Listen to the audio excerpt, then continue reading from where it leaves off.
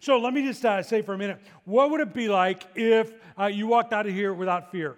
And for some of you, you're like, that's not possible. I've been living in fear my whole life. For some of you, think, I don't have any fear, but you do. We all struggle with fear. And it comes in lots of different ways, and it comes in different forms. And one of the things that Nehemiah had to walk the Jews through was continue to build, even in the face of fear. And I have a book in my office called Feel the Fear and Do It Anyway. Well, this isn't even about that. This is something even more powerful than that. So if you weren't here the last few weeks, Nehemiah is a Jewish guy living far away from his homeland, which is in Jerusalem.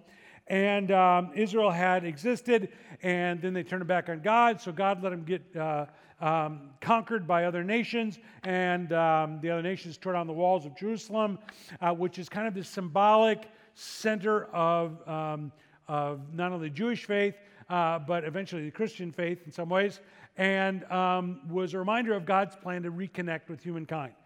And the walls are torn down, so after many, many, many years and some previous attempts, word comes to Nehemiah, who's far away, probably never been to Jerusalem, that the religious center of the Jews has been torn down, and the people are being kind of abused by all the local people groups. And he asks the king if he can go back and fix it, and the king miraculously says yes, and take some materials with you to get it done. And so he goes back and he begins rebuilding the walls. By the way, I could do the whole Bible in 6 minutes if you're wondering. But so that's kind of the beginning of the story of Nehemiah.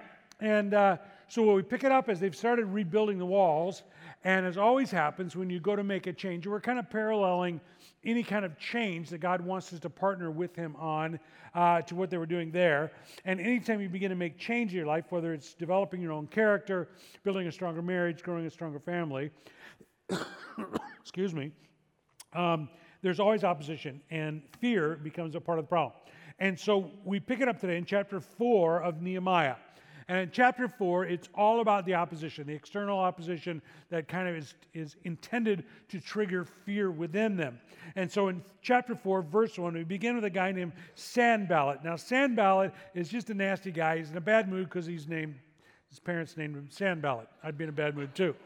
And so Sanballat is, he's kind of a local thug, okay? So you've got the major, you've got the king, but locally, the king's far away. So locally, you got this kind of local guy that kind of is a thug. He's kind of a local bully, okay, regional kind of bully kind of guy. And so they overrun Jerusalem whenever they want something or just want to beat up on the people or whatever. And so it's kind of not a good situation for the Jews there. And so we find Sanballat now not happy about this. So here's where it starts. In Nehemiah chapter 4, if you have a Bible, you could turn there, open an app, or follow along on screens. When Sanballat heard that we were rebuilding the wall, he became angry and was greatly incensed. He ridiculed the Jews, and in the presence of his associates and the army of Samaria, he said, "What are those feeble Jews doing? Will they restore their wall? Will they offer sacrifices? Will they finish in a day? Can they bring the stones back to life from those heaps of rubble burned as they are?" Tobiah, the Ammonite, who was at his side, said, "What are they building? If even a fox could climb on it, he would break down their walls of stone." So he begins with ridicule. Sometimes people laughing at us hurts more than them hitting us, right? We're all fear of people. We are in fear of people laughing at us. Otherwise, you wouldn't have worn what you wore today. Some of you still missed. Just kidding. Just see if you're listening. And so this idea of ridicule kind of causes us to be fearful. And so Sanballat starts a psychological warfare to try to instill fear in the Jews as they're rebuilding these walls. And he starts just making fun of them. Now, there's some interesting things in the way he made fun of them. By the way, I read a quote one time. It said that ridicule is the language of the devil. It's just a way to undermine our confidence, kind of make us stop and question what we're doing, what we're trying to achieve here. And so when he begins with it, he says, "What are those feeble Jews doing?" Now, the Jews, you and I, feeble, it doesn't, I don't know. But to the Jews, this is very realistic because the word feeble, the word used in the Hebrew for feeble, means withered and miserable. And the picture is of a people group that have been so beaten down for so long that they're just kind of shriveled up. Their spirit is kind of shriveled up. Their hopes and dreams have been dashed. They're kind of been taken advantage of so long, they just really are beaten down. And so when he calls them feeble, he's not lying. They are. They are feeble, but he misunderstands something because their hope and what is going to cause this whole miraculous rebuilding of the wall to happen in only 52 days, by the way, is not in themselves, but in their belief in God. And so he misunderstands what they're about. And it is a serious mistake because when he kind of makes fun of them, he goes on to say something else. So he says this. He says, will they restore their wall? Like, how are they going to do this? They can't do this. They don't know how to do this. But what he doesn't understand is that the reason the people of Israel are in the condition they're in is not because of some lack of ability or something. It's because that God allowed them to be punished because they turned their backs on God. God had chosen them as his people, turned his back, took his hand of blessing off of them. They received the consequence of their actions. Now, what Sanballat doesn't understand is God is about to put his hand of blessing back on them. And what people who look at us and might ridicule us for taking action that would help us grow, they might make fun of us, they don't understand God's hand of blessing, that God will honor that kind of thing. You say, well, I'm not building a wall. Was that? Yeah, but you might be trying to build a better life, a different kind of life. So, for example, I don't drink alcohol. If you've ever seen me drink iced tea, you know I shouldn't be drinking alcohol because I just drink one after the other, and that's probably what I would do if I did that. So I've just chosen not to. I just don't think it's a healthy thing for me, and it's not something I do. And over the years, it's been so interesting, and it's not non-church people that give me grief. Like, oh, you're a pastor, you don't drink, that kind of makes sense. It's church people who think they know better. Oh, you're living under legalism.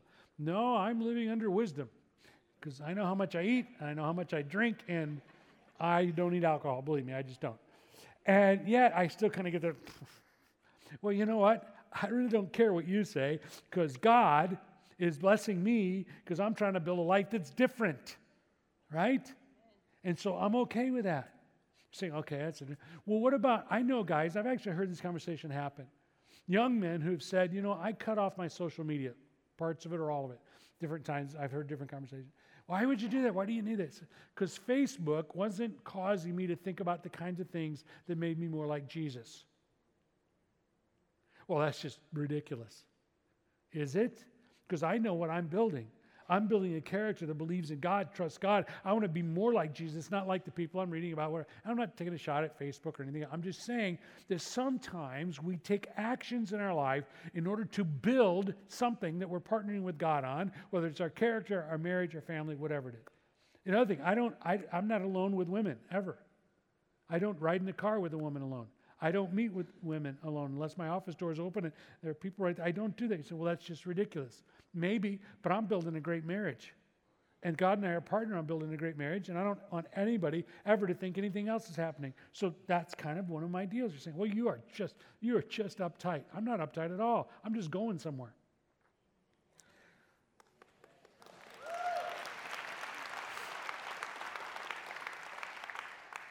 I think we live in a world that really does like to ridicule people who have convictions and have value.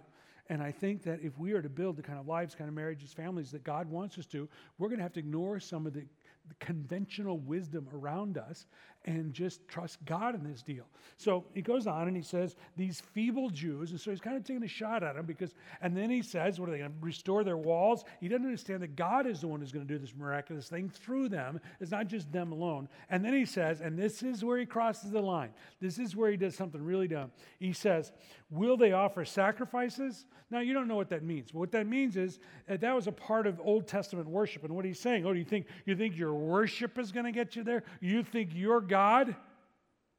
Now, his thinking is they don't have a God, or their God is no good because they're in a mess. And he kind of makes fun of Jehovah, God. He goes, are they going to worship? Is there sacrifice? Your God's a joke. Now, this comes back in a minute because it's important, because this offends Nehemiah. Now, all the other stuff didn't really offend Nehemiah. This offends Nehemiah, and we'll see that in a moment. So he's making fun of God, Jehovah, which is the whole point of rebuilding the walls. It's not just to make the people feel comfortable. It's actually, in the grand scheme of things, a part of God's grand narrative, which ends up with Jesus walking through Jerusalem and dying for our sins. So it's a part of this grand narrative. Nehemiah didn't understand the whole thing, I'm sure, but he knew it was a part of God's trying to reconcile humanity to himself. And so he says, will they offer sacrifice? And will they finish in a day? Well, the wall had been tried. They tried to rebuild the wall before, and they failed. So now he's questioning their tenacity. He's just planting doubt and stuff. And then he says, and then even, now this part is just ridiculous. So here's where if I were to read into this thing, I would read that Sanballat is actually not as brave as he thinks and not sure of himself as he thinks. Because this last set of kind of ridicule just doesn't make any sense to me. And so he may be a little more worried about the Jews being able to protect themselves and becoming a power in the region than he's letting on. Because he says this, here's his insult. He says this, can they bring the stones back to life from those heaps of rubble, burned as they are? Bring stones back to life? What? It wasn't the stones that burned, it were the gates that were burned and made out of wood. Remember, the king gave him wood to build new gates. So what's he even talking about here? I don't even know. The stones were not burned. Stones are stones, right? Put them back up. They're good again, right? Isn't that kind of... So he says, it's just kind of reaching here. And then his little buddy, he's kind of like Gilligan. It's his little buddy. I always see most despots running around with a little guy going, yeah, that's right, yeah, right? Well, his guy's name is Tobiah. Here's what he says. He says, Tobiah the Ammonite, who was at his side, little buddy, says, what are they building? Even a fox climbing up on it would break down their walls of stone. I don't know, it's the original. Anyway. But here is what is interesting in this deal, is that there is an instinct that kicks in when people ridicule us. At least for me. Maybe you're different. Maybe it doesn't bother you. But when people, I feel like they're ridiculing me, I want to respond. A number of years ago, we were building a project here at the church. We needed a loan for it. Many years ago. We needed a loan for it. And so we sent out to several banks to see if we get a loan. And the bank that we thought would be most favorable to us, they call and they want to come meet with me. And I'm great, let's meet. So our CFO and myself and sit down with them. And I'm thinking he's going to just lay out the terms of the loan and how they're going to do it and so on. And he proceeds to not only tell me they're not giving me a loan, but that I have absolutely no chance of getting a loan, and that I should not get a loan, and that this was ridiculous, that I would even apply for a loan, basically. And he not only, I'm thinking, well, you could have just sent a no over the mail or phone, or, you didn't have to show up and insult me this way. And so as he's talking, I find myself getting righteous indignation. Okay, it wasn't all that righteous, but I was indignant. I was ticked off. And I remember looking at this guy and letting him do a spiel, and he just sat there, very satisfied that he delivered this message in person for whatever reason. I don't know what his problem was. I said, really? I said, I'll tell you what I'm going to do. As you're walking to your car in the parking lot, I'm going to go to my desk, and I'm going to sign the loan offer that I have there already. One of a couple that we have, but I think that's the best one. Thanks for your input. Get out of here. Now, did I want to respond to him? Yes. And I'm not sure I've worked my way through it yet, as you can tell, but in that moment, I had to realize this guy doesn't think we can do it. It's been many years. We did it. We've done it. We had spent months looking at spreadsheets, up, down, left, right. We knew every potential possibility in this deal, and we knew God was calling us to do it. So you, Mr. Banker, are telling me I shouldn't do what God called me to do? I got news for you. And that's exactly how Nehemiah responded. He didn't get involved in an argument. He didn't get involved in anything. You know what he did is he prayed. We find this amazing response Nehemiah does every time opposition comes. He prays. Well, what good does that do? Well, they weren't going to build this wall on their own. It was going to be the power of God. It was miraculous how it built. Why not pray first before we respond, react, follow the guy to the parking lot and share what you're thinking with him? In that case. So here's what happens with Nehemiah in verse 4. It says this, hear us, our God, for we are despised. Now, he prays a prayer that I've often wanted to pray, but I don't think as Christians we're allowed to. And I'll explain the difference in a moment. Hear us, our God, for we are despised. Turn their insults back on their heads, kind of harsh. Give them over as plunder in a land of captivity, really harsh. Do not cover up their guilt or blot out their sins from your sight, for they have thrown insults in the face of the builders. Have you ever wanted to pray that? On a freeway? But anyway, Here's what's interesting, though. He wasn't personally insulted. It wasn't about his ego. What had happened was this guy had taken on God. Remember that little thing he did earlier? Your God's a joke kind of deal?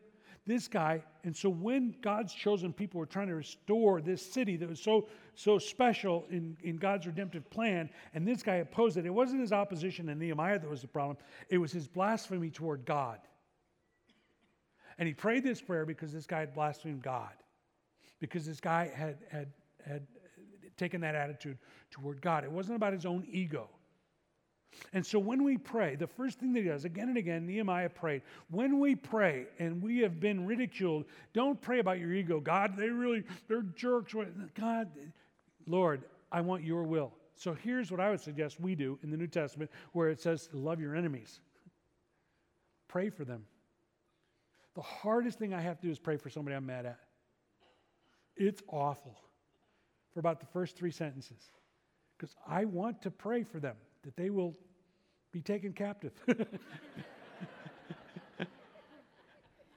And yet, if I don't pray for them, God is not free to lead me and guide me and grow me.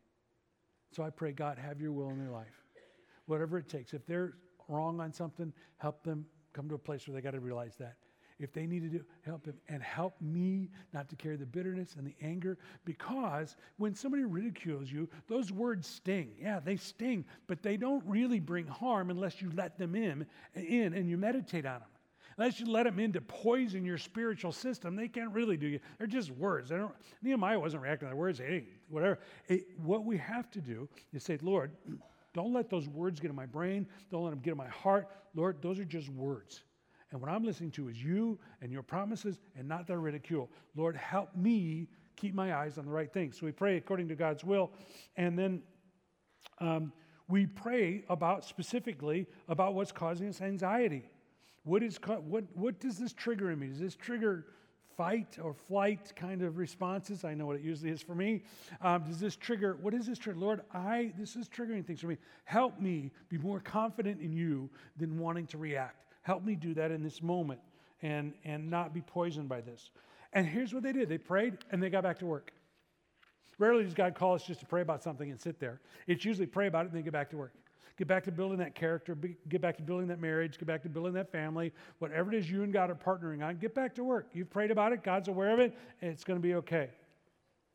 It says this in verse 6. So we rebuilt the wall till all of it reached half its height, for the people worked with all their heart. They believed that God was in this thing, and they just kept working. Anytime that you take away from doing the work of building in order to engage some opposition somewhere, you're wasting time. It's time taken away from what you do. That's what Sanballat was trying to do. He was trying to stall them until they ran out of energy and excitement. He was trying to stall them by talking trash, and as long as we're engaging the trash talkers, we're not building. Pray, let God worry about them, you get back to work. To building your character, to building your marriage, whatever it is you're going to build. And then, so the first one is this whole ridicule that can cause fear. And then in verse 7 through 9, we find a more active opposition that was intended to cause fear. It says this, but when Sanballat, Tobiah, the Arabs, the Ammonites, the people of Ashdod, which are all the people groups around the Jews around Jerusalem, heard that the repairs to Jerusalem's walls had gone ahead and that the gaps were being closed, they were very angry. They all plotted together to come and fight against Jerusalem and stir up trouble against it. And what does Nehemiah do in verse 9? And we prayed. And then it says, and posted a guard day and night to meet this threat. Yeah, okay, we're going to do what we need to do. Prayed, do what we need to do. Now we're going to go back to work. Now there's an interesting thing in verse 9 here that's very important. He says, but we prayed. An interesting study in the book of Nehemiah is if you study all of Nehemiah's prayers. He has different prayers in different ways, but he always responds in prayer, which is just the smartest thing we can do, isn't it? If our life is a work of partnership between us and God, then why not invite the one who has all the power to make things happen into the situation? Wouldn't that make more sense than responding, reacting, planning, scheming, whatever? And so he prays. But what's interesting about verse 9, it says, and we prayed. What was happening is as Nehemiah is leading the people to rebuild this wall that they could never do on their own, is he's also teaching them how to trust God. All this time, Nehemiah had been the one doing the praying, and now it says, and we prayed. They were learning to pray first. Before the fear got in, before they were discouraged, to pray first. We find this in the New Testament. Remember when the disciples, a couple of the disciples were arrested for preaching about Jesus, and they were threatened that they would be killed just like Jesus was killed, and they got back together and they had a prayer meeting. Remember what they prayed for? That God would kill Pilate? No, they didn't pray that. They prayed, God, give us courage and boldness. Not that the situation would get easier, but that God would give them the courage to walk through it. That He would give them the boldness to walk through that. That's what prayer does. Prayer gives you the courage to not react, but to walk through that thing. So we find prayer was kind of the first step. But now everything's kind of catching up with them, because in verse 6 we heard that they built it really fast up to the halfway mark, and then and the people worked with all their hearts. But here's what happens. Whenever we start down the path of building something, marriage, character, whatever it is, and we get a good start, there's always a point where it gets difficult, because most of us are pretty good starters. I happen to be an excellent starter. I'm just not great at finishing. Right? I start. I mean, I can start more things in one day than my staff could do in a year. I am a starter, baby. That guy is a starter. Nobody ever got a trophy for starting. The problem is the prize is in the finishing. And so they hit this kind of halfway point. Verse 6 says they're at halfway point, and all of a sudden they hit a wall. Pardon the pun. You got the pun, right? Are we still okay? All right. And it says in verse 10, meanwhile, the people in Judah said, the strength of the laborers is giving out, and there is so much rubble that we cannot rebuild the wall. So discouragement sets in. Discouragement is another form of fear. We can't finish, can't get it. Look what they said. The strength of the laborers is giving out. So they're tired, they're fatigued, and now their perspective changes. Whenever we're tired, mentally, physically, our perspective changes. Fatigue makes cowards of us all. We're tired, and there's just too much rubble. We're tired, too much rubble. One of the things when discouragement hits, we need to remember some things. We need to remember that when you're tired, your perspective is not objective. By the way, your perspective is never objective. It's always dependent on your worldview, what you had for dinner last night, and several other things, right? Your perspective is not objective. That's why we need the Bible. It's objective, right? You know what's objective? Even when your perspective is not objective, you know what is objective? God's promises. Think about the spies that went into Israel. Remember the spies went into Israel and sent 12 spies into the promised land? And they could take it, and 10 of them came back. You know what they said? They said, oh, we look like grasshoppers. They're really big. You know what they're looking at? Their perspective. Their perspective was they were really small. The people living there were really big. They looked like grasshoppers on our own eyes is what they said, because they were not looking at God's promises. They were looking at the problems. Whenever we begin to look at the problems, forget God's promises. The two that came back, Joshua and Caleb came back and said, God's promised that it'll happen. Doesn't matter how big they are. Doesn't matter how much rubble there is. God said He'll help us build this wall. We're going to build this wall. We oftentimes are like Peter. We get 2 steps into this new thing of walking on water, this new change we're making, and we start looking, and it says, Peter looked at the wind and the waves. He could see the waves. I don't know how he saw the wind, but he wasn't looking at Jesus. That's the point. And we take our eyes off the one who promised it to us, and we start looking at the problems, we are going to get discouraged. And they found themselves looking at the problem, the rubble, they were tired, and they had their eyes on the wrong things, and discouragement began to set in. If we do that, we will be unstable. Here's what it says in James chapter 1, verse 5 through 8.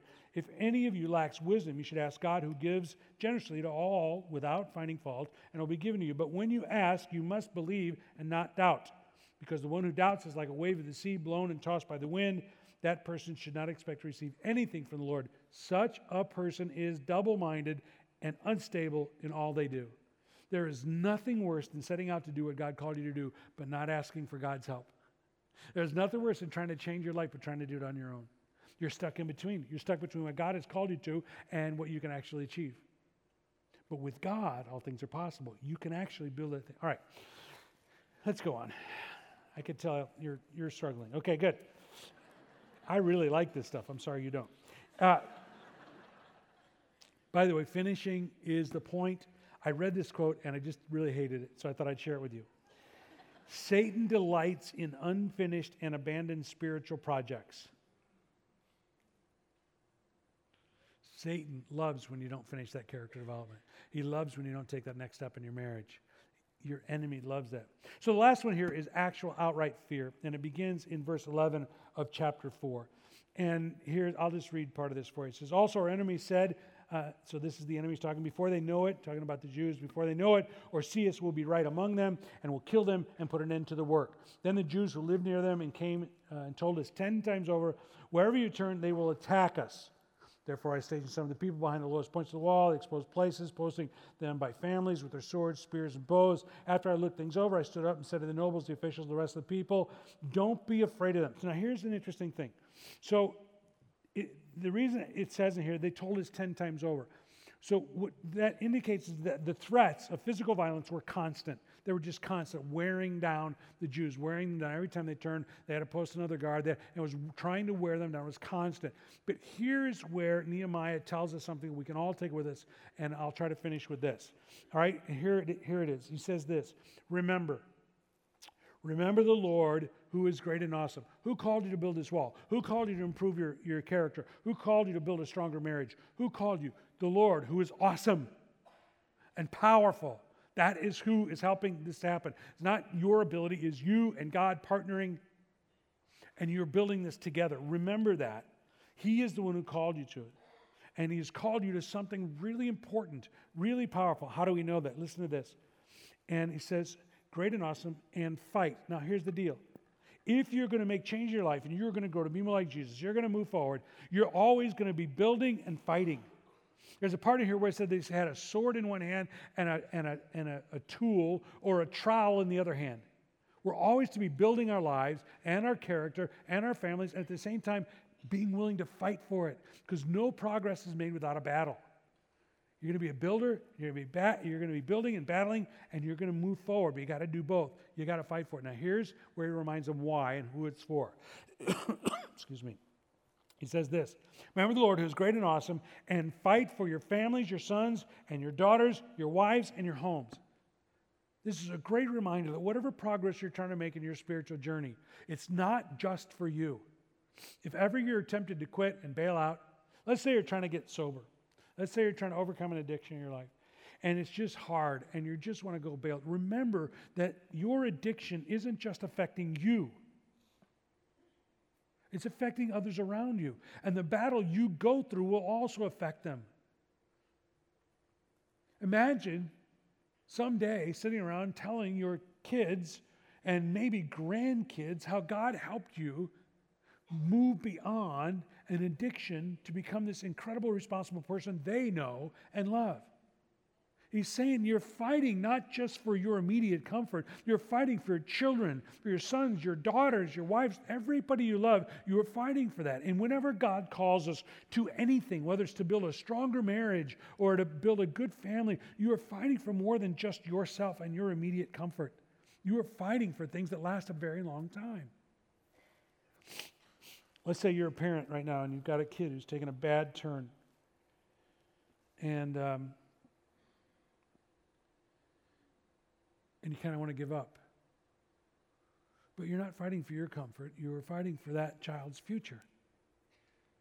And what was the first thing that Nehemiah taught us to do? Before we go confront them, go after, yell, scream, whatever we're going to do, we first pray and invite God in, because God cares about that battle. He cares about the battle for that child's future. He cares. He cares about the future of your marriage. Begin with prayer and then go to war, but in love. Because you love that child, because you love your spouse that they're struggling with. It is a powerful thing to fight for someone you love in a loving way. It is a powerful thing. He goes on, fight for your families, wives, homes, etc. And then it says, when our enemies heard this, aware of the plot, they got it frustrated, we all returned to the wall, each doing his own work. So they went back to the wall, but they didn't go back to the wall unaware. They went back to the wall being on guard, including not only carrying a sword and a tool, but also there was a trumpeter that walked around with Nehemiah. And if ever they heard the trumpet, they were to come together and do what? Well, you would assume it is to come together in order to fight. And the implication is that. But in verse 20, here's what it says. Whenever you hear the sound of the trumpet, join us there. And here's what he says. Our God will fight for us. It doesn't just say we'll fight. It says our God will fight for us. If you go to my office, I have a beautiful office. I have beautiful furniture that someone once saw what I had in there and thought it was hideous and went and got me all new furniture and set it up for me. It was very nice of them, and it's gorgeous, and I love it. But there's also weird stuff in my office. I have weird things in there. I have little symbols all over my office. I have a set of horse reins used. You can smell them. I have little boats. I have a bunch of different symbols. And you might go, well, what is this stuff? Many of the things in my office are symbols of reminders of battles. The first boat came from my father-in-law. We were going through a leadership battle in the church. And he had a bit of wisdom for me, and a boat was part of the illustration. And the thing that I learned there was if I will go to battle God's way, in prayer first, then there will be a blessing on the other side of it if I don't quit. And the reins are another leadership thing that I learned in the church, that if I would go to battle and do what God had called me to do and do it prayerfully, that there would be a blessing on the other side of that battle. And there was. And whenever I struggle now with a decision to make or a conflict to resolve or whatever it is, I look at those symbols and I am reminded that when I go to battle in prayer, the way God wants me to, I have to fight through my own attitudes sometimes. That's the battle sometimes. It's not even against somebody else. Maybe it's my own attitudes, my own thoughts, whatever I need to do to go through battle, then trust Him. There's always a blessing on the other side of that. So if you're trying to make changes in your life or improve your marriage, family, whatever it is, and you feel like it's just a battle right now, I just want to tell you there's a promise. The promise is of a blessing on the other side. Fight through that battle in prayer. Keep building. God will honor that. I promise, but more importantly, He promises. Let's pray. Lord God, today, thank you. Life is not easy. We know that, but it can be meaningful, and there can be a blessing if we are doing it your way.